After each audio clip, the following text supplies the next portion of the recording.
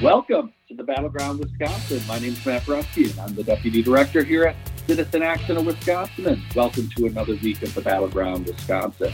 We have our full panel, which means Claire Zauke, our Healthcare Director, is with us. Claire, good to have you. Thanks. Good to be here.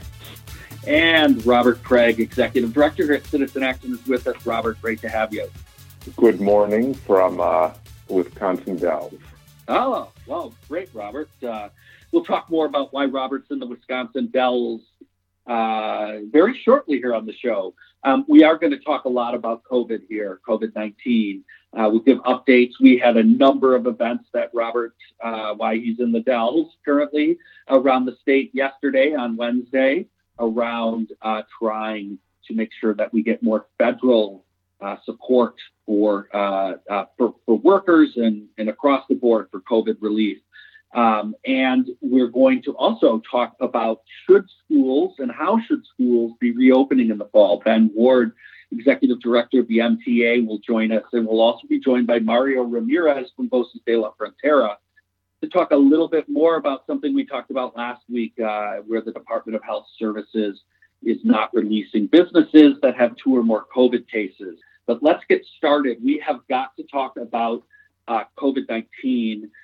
As of the recording this morning on Thursday, our 7-day rolling average is currently the highest average it has ever been throughout this pandemic. And I think that is important for us to state.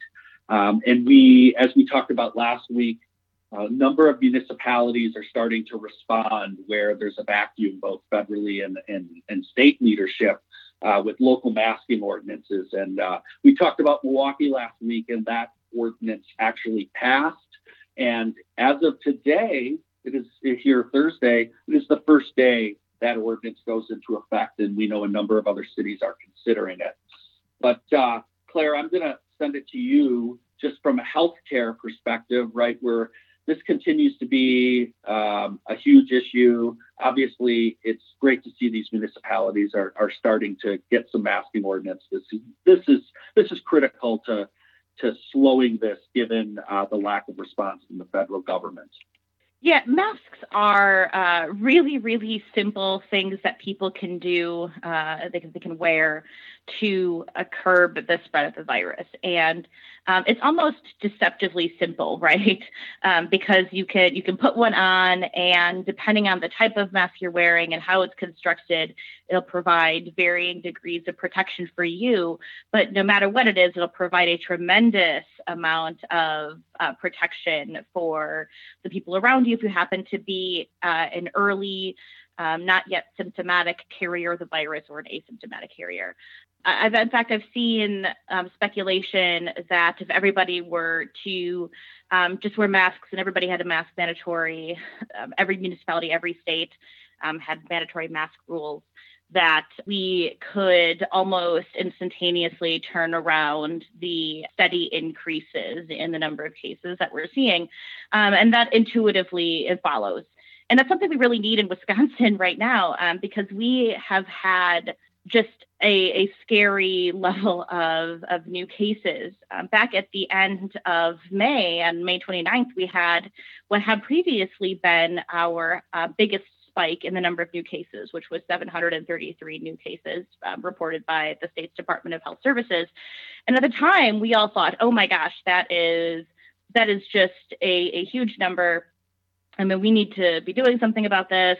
And then since, for several weeks after that, we saw a steady decrease in the number of new daily cases, but then it started to climb again just a month later less than a month later in mid-June.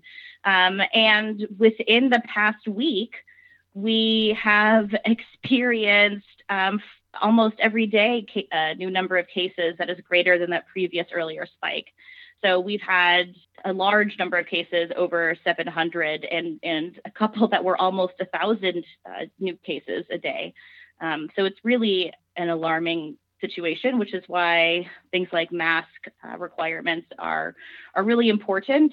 But as we've talked about earlier, it's important to make sure that we enforce them in a way that is fair and doesn't exacerbate the already severe racial disparities caused by this pandemic. Robert, what do you think? I'm going to be slightly more pessimistic than Claire about the masks. So Claire is totally accurate that there's research out there that says, for example, the New York death toll would have been 40% less if you'd had, say, 95% mask wearing. So getting to 95% in this country seems very hard, particularly with all the mixed messages. And we'd save 40,000 lives, according to a lot of modeling, between now and October. But there's also a lot of concern that if we had opened up safely and used face masks, we could have controlled the pandemic. But it is spreading so rapidly now that probably another shutdown is necessary. That's what, for example, Michael Osterholm, one of the top experts, the guy University of Minnesota, who's on TV a lot, is now saying.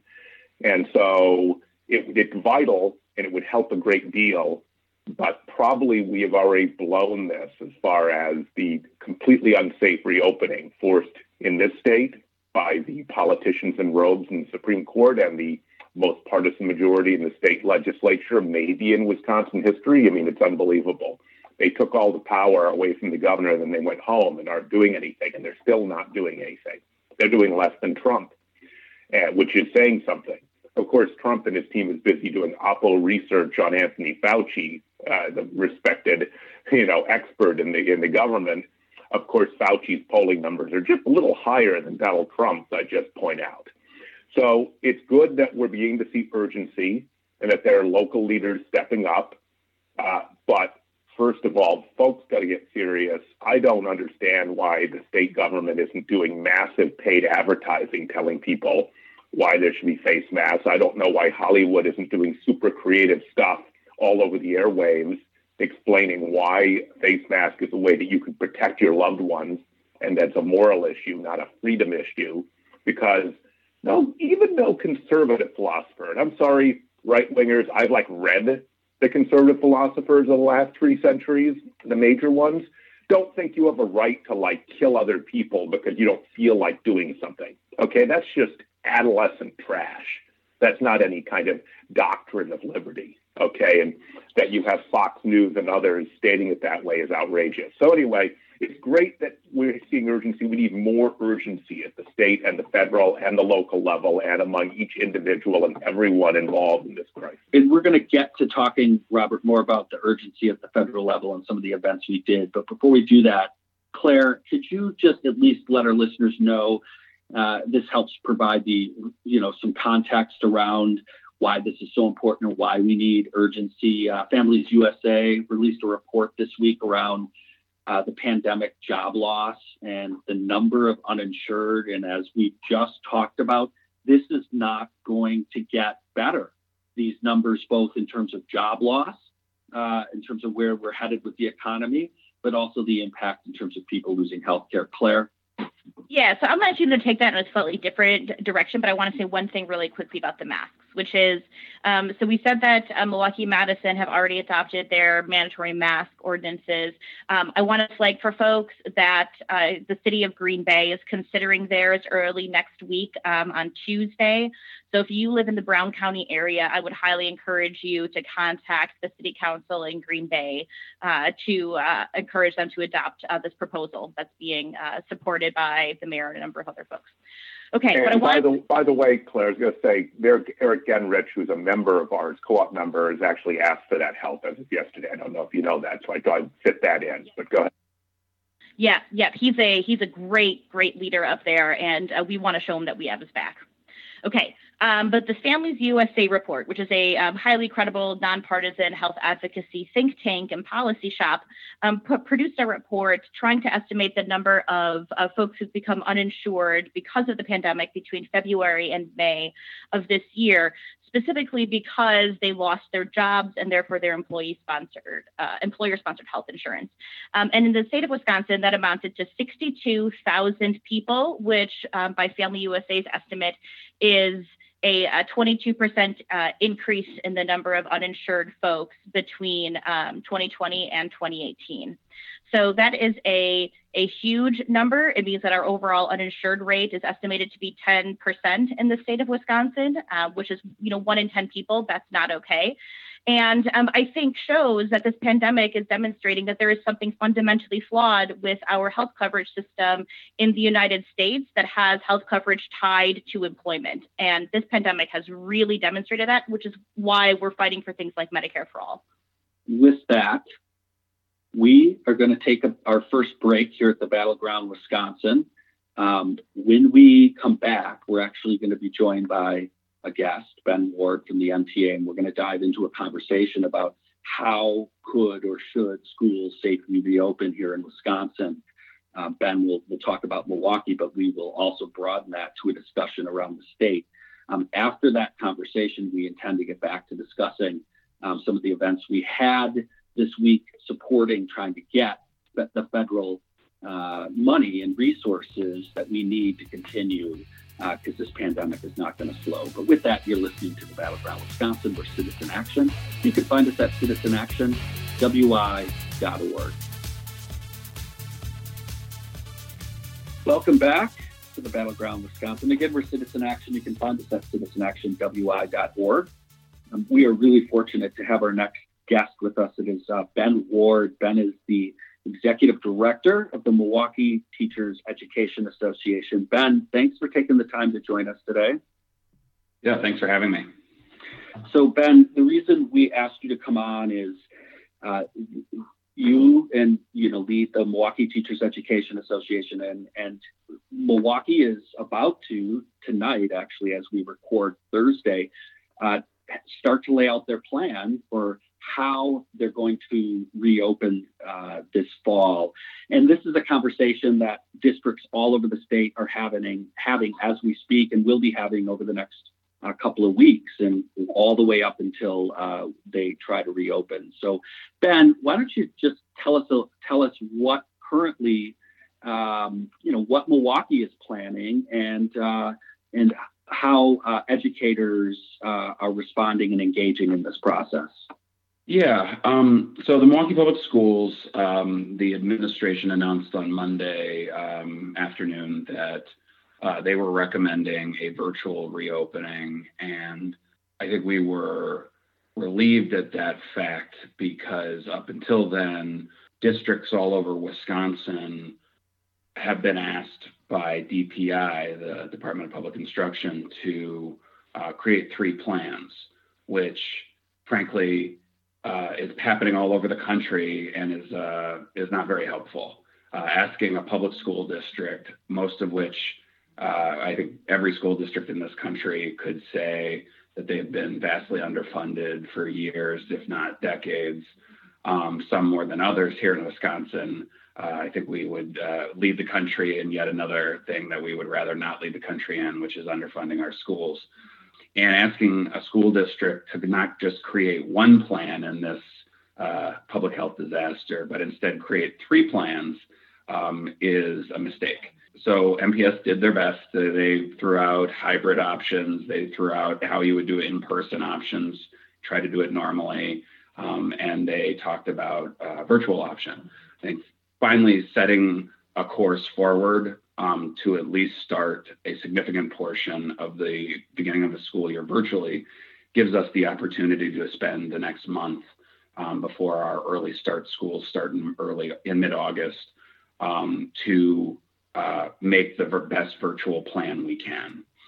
And I would just say that 90% of our membership, we launched a very simple 1-question poll 2 days ago, and in 48 hours, over 3,000 people took it, and 90% of people answered that they support the virtual reopening.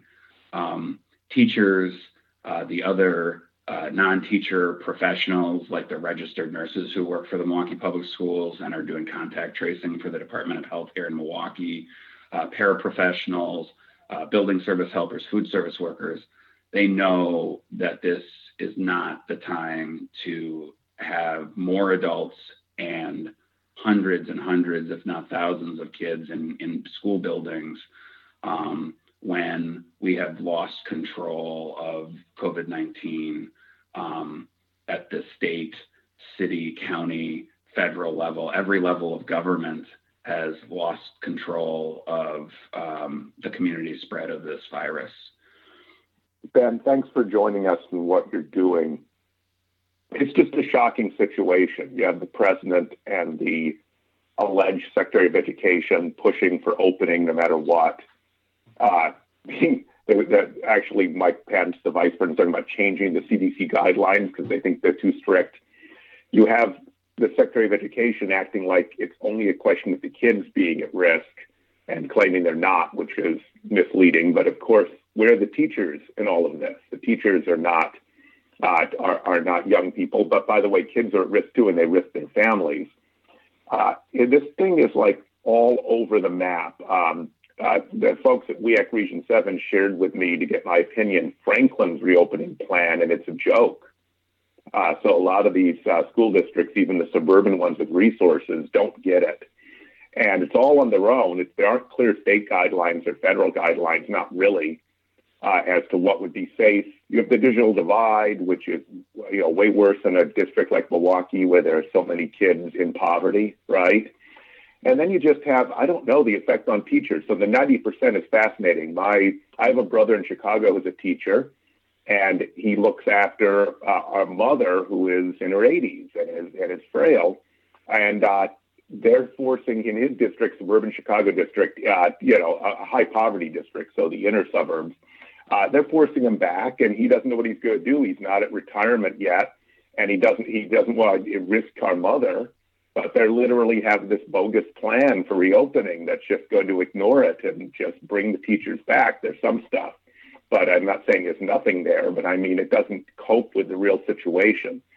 So do you think we can get to that with MPS and other districts, since it has to be district by district, where we actually make a decision based on the science and based on the safety of everyone, the teachers, all the staff, the whole community, and the families of the kids and the kids themselves? There's a lot in that question. I would say I want just to take a step back to try to address this. Look, everyone wants to go back. Like, teachers know that virtual is not the same as what we can get done in schools. Schools are set up to be learning environments, and their equity issues abound in a normal school year without coronavirus forcing us to modify our lives generally. But we know that this just exacerbates the equity divide and access divide issues, which I'd like to talk about a little bit more later. But in Milwaukee, we have every reason to want to be back in schools. We passed a referendum to expand music, art, physical education, hire more nurses, provide more mental health supports. The list goes on. And we hired 17 new music teachers, right, already. We have filled every single extra music position that the district created through the hard work of our music educators who've done, countless hours of volunteer recruitment for the district. And we would love nothing more than to have 17 new music teachers operating and giving our kids these new resources. And, that was the first group. Those are some of the first groups of people I checked in with when I said, so how do you feel about this? And when music and art teachers, whose job will be like unthinkable how hard it is to teach music and art virtually, when they tell you like there's no way this is safe, there's a problem. And then when the school nurses tell you, I can't believe we're even thinking about in-person school, you have to listen. And I think that that's important. The bottom line is our schools are part of the community. I think we have to take a step back. We ask schools to do a lot more than educate children in a regular year. Our educators are in every job class, go above and beyond, providing, frankly, enormous amounts of supplies out of their own pockets. And we can't continue to just ask more and more and now make it like it's a high risk, to your health. Add the additional high risk factors, but more importantly, it's bad public policy. There's an article that was circulating on social media on thehill.com that 1/3 of Florida children tested positive for the virus. The myth that children don't get the virus and don't have any medical consequences of the virus is just that. It's a myth. And the United Teachers of Los Angeles, their union, has done phenomenal research and released a research paper saying we have no idea what the long-term effects will be on our children. So to offer a generation of children up to a virus seems callous at best. But I think also, if we think that we have lost control of the community spread of this virus right now, when CLCs and summer camps are having positive viruses every couple of days, child care centers throughout the state are shutting down on a regular basis because of COVID outbreaks. When we see this article about Florida children being infected with the virus, you have to ask yourself, why would people who have nothing to do with schools, not a parent, not a family member of a child in a school, not a teacher, not a student, why would they want to create this additional opportunity for the virus to spread massively? It seems like throwing gasoline on a fire. And with that, we got to take a break here at the Battleground Wisconsin. Ben is going to stick with us, and for a second segment, when we come back, Claire will get to you for your first question. Again, you're listening to the Battleground Wisconsin. We're Citizen Action. Welcome back to the Battleground Wisconsin. We're joined by Ben Ward. He's the Executive Director at the Milwaukee Teachers Education Association, and we're talking about how schools can and even should reopen this fall safely. Claire, wanted to give you an opportunity to ask a question. Well, first I wanted to kind of respond to something that Ben said. He said, why would people who don't have a care for children in schools, who don't work in a school district, why are they so invested in trying to get these districts back open? And I think the answer is out of selfish sort of financial motive. If schools are forced to open, then parents can be forced to back into the workforce because they technically could drop their children off at a school. And the people who control industries and corporations and sort of the power elite of the country have a financial investment in trying to force folks back to work. And to use your language, Ben, that has the consequence of being willing to use your words, offer up this generation of children to the virus. And I think it also explains why some folks have so much invested in perpetuating this insidious myth that children can't be harmed by this virus, or that their symptoms won't be as severe if they get sick, which is sort of the newest iteration of a line of thought that we saw very early on in this pandemic, but as it related to the older generation of folks, to older Americans, where folks like Lieutenant Governor of Texas said, only 3% or something of people who get this virus, will it be deadly for them? And, only for folks who are over the age of 90 years old or something, as if we should be grandparents should be willing to sacrifice their lives for the economy of their grandchildren, right? And now the same is true of our youngest generation. We shouldn't be willing to sacrifice the health And we know that just because somebody recovers from this virus doesn't mean they're going to have much, much longer health consequences, even potentially years down the road. We just don't know that yet. And we've seen that there might be some permanent damage even in the lungs, for example, our brains of folks who recover from this. So now we're almost seeing, like I'm saying, we're seeing that in reverse, right? We're seeing that argument being made about younger folks. And so it's important that as a community, we stand with school districts to say, and parents to say, like, no, we're not willing to sacrifice the health of our young people just so that people who are invested in our sort of capitalist economy can get it back up and running. So that's my rant, riffing off of the last thing Ben said. But my question for you, Ben, is, I know a lot of folks, a lot of school districts around the state look to MPS for guidance, so that MPS is often a leader, especially amongst other smaller urban districts in the state. Have you gotten the impression that is the case around the state as well this time, that there are other districts that might be looking to MPS for what they're doing? Yes and no. I think that I would expect, for instance, Madison to open virtually. I know their union will be demanding that.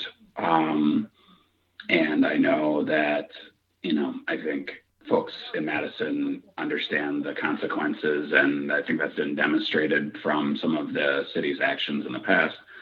At the same time, I think Robert referenced Franklin was one of the first out of the gate to say we're going to be in person. I've been particularly disturbed by Kenosha's plan. Their school board has been meeting in person with a majority of their school board not wearing masks.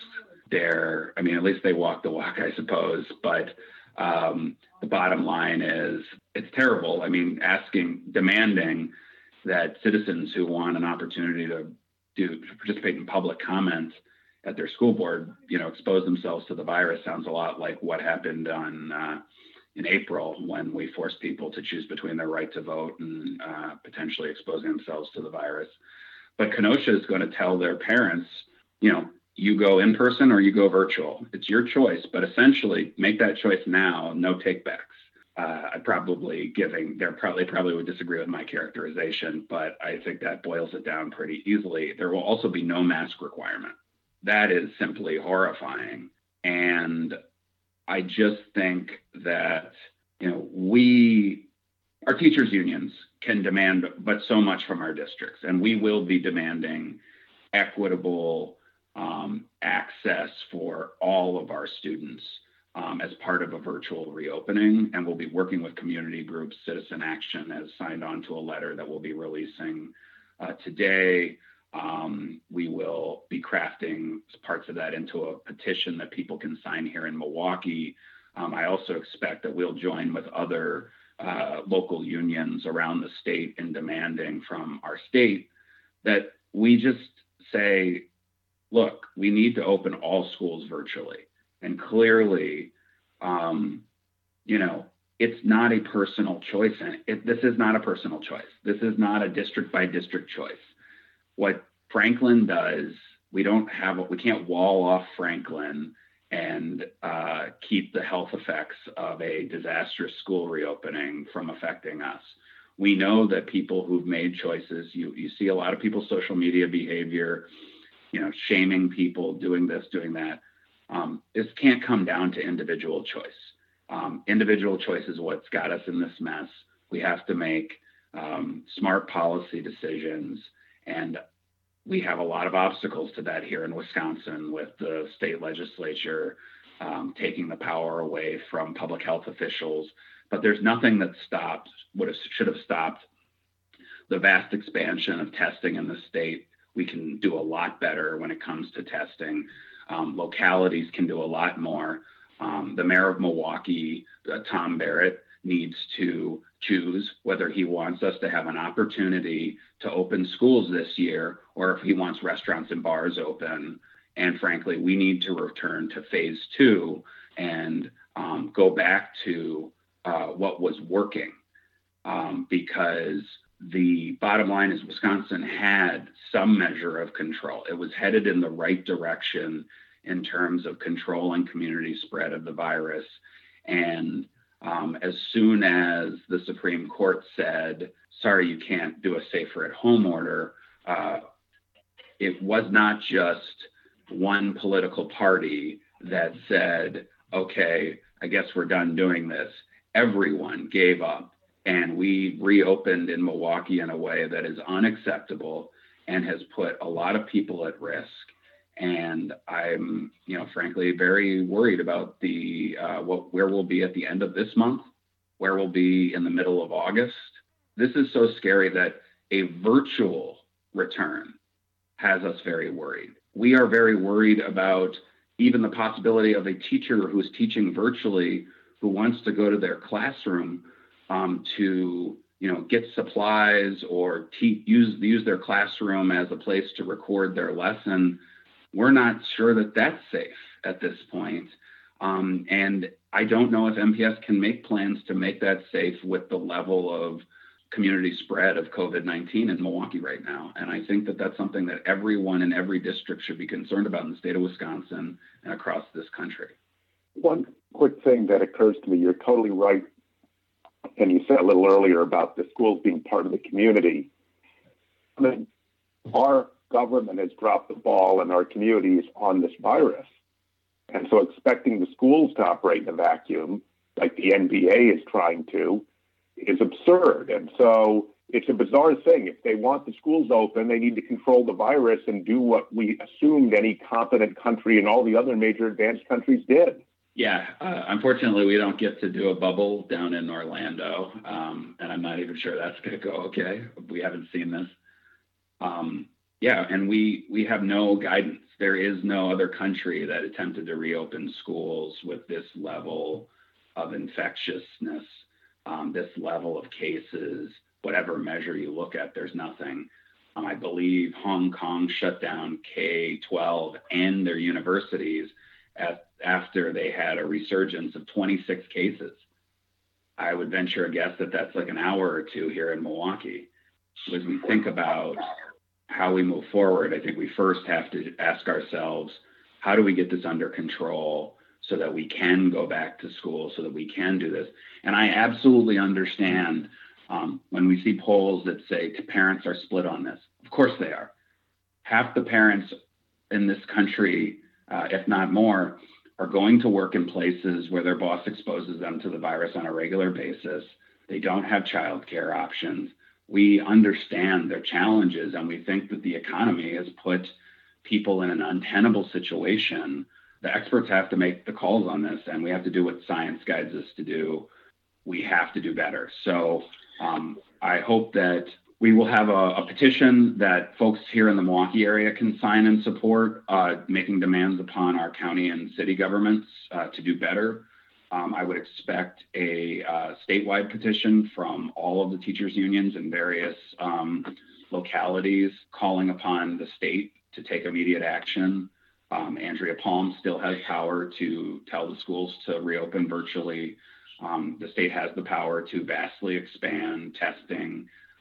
We can do better, and I think a community effort can make that happen. Well, Ben, we really appreciate you coming on. We are at time here. We got to take a break, and we will make sure that we share both the Milwaukee petition, but then any upcoming statewide petitions. And we want to encourage our listeners to stay active and engaged. The only way we can succeed here is with community being involved in supporting teachers, educators, students, parents, and families. Ben, thanks so much for joining us today. Thanks, guys. With that, we got to take a break here at the Battleground, Wisconsin. Welcome back.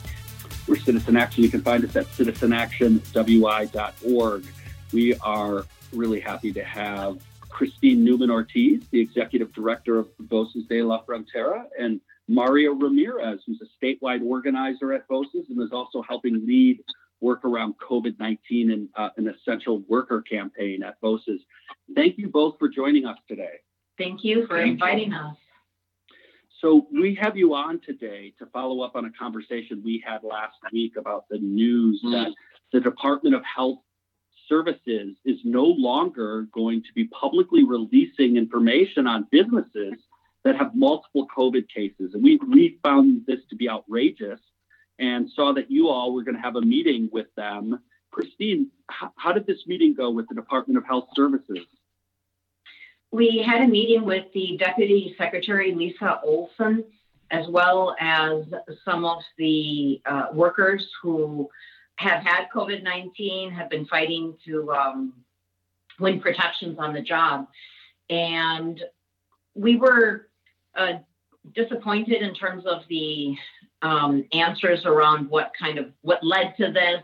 And I would say we essentially just expressed that we thought this was a bad decision.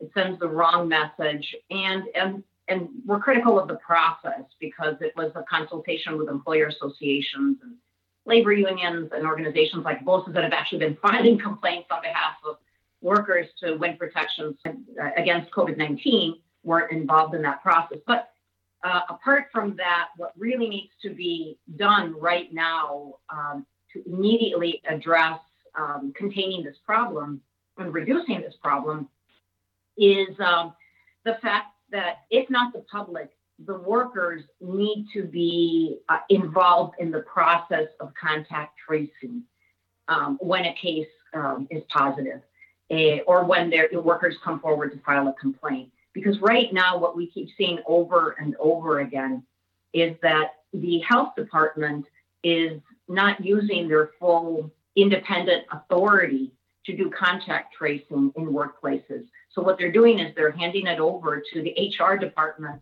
and clearly they're not a neutral body. When you're asking an employer, especially a large employer, to say, we're counting on you to inform people who've been exposed and need to be quarantined, and that means they're going to lose on the production line 20 to 30 people, they have an economic incentive not to inform those workers. So that's something that we're taking up now at the local level with local elected officials. We know here in Wisconsin at this point, with what's happened with the state Supreme Court decision, it really falls to local government and how these health departments are using their resources to ensure that we're using them intelligently. Workers in particular are trusted messengers. They have self-interest in making sure that people are informed and quarantined, and of course, not letting up the pressure on these employers and at the local level to, I should say employers, because of the history of court decisions and state legislation here on the issue of paid sick days, which we know resulted in the deaths of 2 workers as part of this essential worker rights campaign, the lack of it. So from what I hear, it sounds like the policy is not going to change. I agree with you, this issue that this was completely decided by business interests and workers were essentially shut out of the process. And, let's be honest, this ought to be an administration and a department that ought to be listening to the concerns and prioritizing folks who, quite frankly, help put them in office. And they ought to care about the interest of workers. And was there any movement on making sure that workers, both BOSAs and also labor unions, involved in this process going forward? There was an expression of sympathy, and the justification given for this decision was the HIPAA privacy laws, as well as that they didn't have the full authority to kind of deeply investigate in the workplace situation. I mean, we were asking, so who was pushing for this? Is this, no one is saying publish the names. No one needs to know the names. It's just the numbers, right? We need to know that at this plant, 10 people have been exposed. And right now, the workers talk amongst themselves to get that information. And again, there hasn't been a public acknowledgement in these 2 places, Echo Lakes and Briggs, to the workers themselves, nor certainly to the public, that someone died because of COVID-19. So, Mario, you've been dealing directly in talking with workers. Give us your perspective, as someone who's been, in the thick of this with workers and, your feelings of the situation. What they doing is try to organize themselves to see who they are sick or who they suspicious are sick, and try to organize to talk with the employers and ask for, for sanitation or say, I know someone who's been sick. I was working close to this person, and so what's going on? So basically, the workers, they do it by themselves to educate the others, by themselves to protect others. So, for example, the companies they don't say anything about who was sick, but they call by each other and say, someone I believe was sick, so I think I have to do my own test because I suspicious that person was sick. Mm-hmm. And just recently, in the meeting with Deputy Secretary Lisa Olson, we had two workers from Briggs and Stratton, and one of the workers, Chance, was telling her that he just most recently had another report of another COVID-19 outbreak, and that the company only quarantined certain supervisors that had been exposed, but left all of the workers on the line who had equally been exposed working. So that's that selective quarantining that was just a living example in that moment.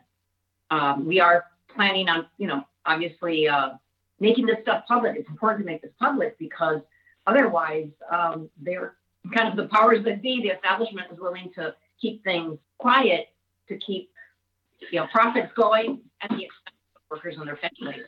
We totally agree with you and are really, just was happy that you all took the lead in exposing this and are fighting for folks, and want to thank you for coming on and talking to us more about this issue. If folks want to get involved, are you encouraging people to call DHS and change this position and to, encourage them to work with workers and worker organizations going forward? Is that what you'd like folks to do? Absolutely. Beautiful summary. We're going to post on our website the contact sheet. So one is for the state health department representatives, but also we're having a sharp focus also on Milwaukee Health Department and Racine Health Department as two areas where we do have these, there's been people have stepped up to try to have higher standards. And this would be one part of the solution, as well as calling the CEOs of Briggs and Eco Lake so that they see that there's community support for these demands in terms of granting paid sick days. Okay, folks, you need to get busy. We'll make sure as you get those links that folks get that. Christine and Mario, we want to thank you for joining us today and educating us and keeping up the pressure. You're absolutely right. Workers need to be involved, and we need public sunshine to know what's going on. Thank you so much for leading in this. Thank you all for inviting us. Thank you. Before we end this program, we want to give folks an update and let folks know what's been going on this week in terms of our response, in terms of pushing for federal action to this COVID crisis. We need to continue to make sure that relief flows to the city. Robert, give us a summary of a number of the activities that went on and why we need folks to get involved. Thanks, Matt. We were all over the state on Wednesday. We had events in Milwaukee led by Raphael Smith and Dana Kelly and Trevonna Sims, our organizers there, and team. We had a great event in Green Bay with Noah, our co-op organizer, and Kevin Kane, who was really driving force behind the tour. I was in Madison with the mayor of Madison, and Ben Wilson joined us, our Driftless co-op organizer. And then I was in Eau Claire with our Northwest co-op organizer, Brianna Stanley, and we were there with State Representative Jody Emerson. We got press all over the state. Here's the thing. We are a week from when you'll hear this, from unemployment benefits, the $600 extra, and that also funds WorkShare being cut off. It's the equivalent of 66,000 jobs in Wisconsin in the middle of depression-like conditions. Plus, this is so much worse, and our response to the pandemic has been so incompetent. We need to do more. So we're pushing for a New Deal-style response, including a massive federal jobs program, which is being pushed effectively by Senator Tammy Baldwin.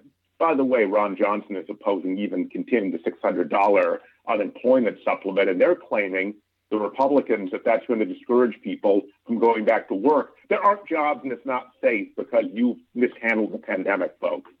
So we got a lot of coverage, but everyone, we need to swing into action because politicians at all levels are simply not getting this at the level of urgency, and not even all the Democrats, a lot of them, but not all of them. But the Republican Party is the most anti-science party imaginable right now. It's an outlier in the conservative world internationally, not just here in the United States, but they are. So we got a lot of action, but we got a lot to do.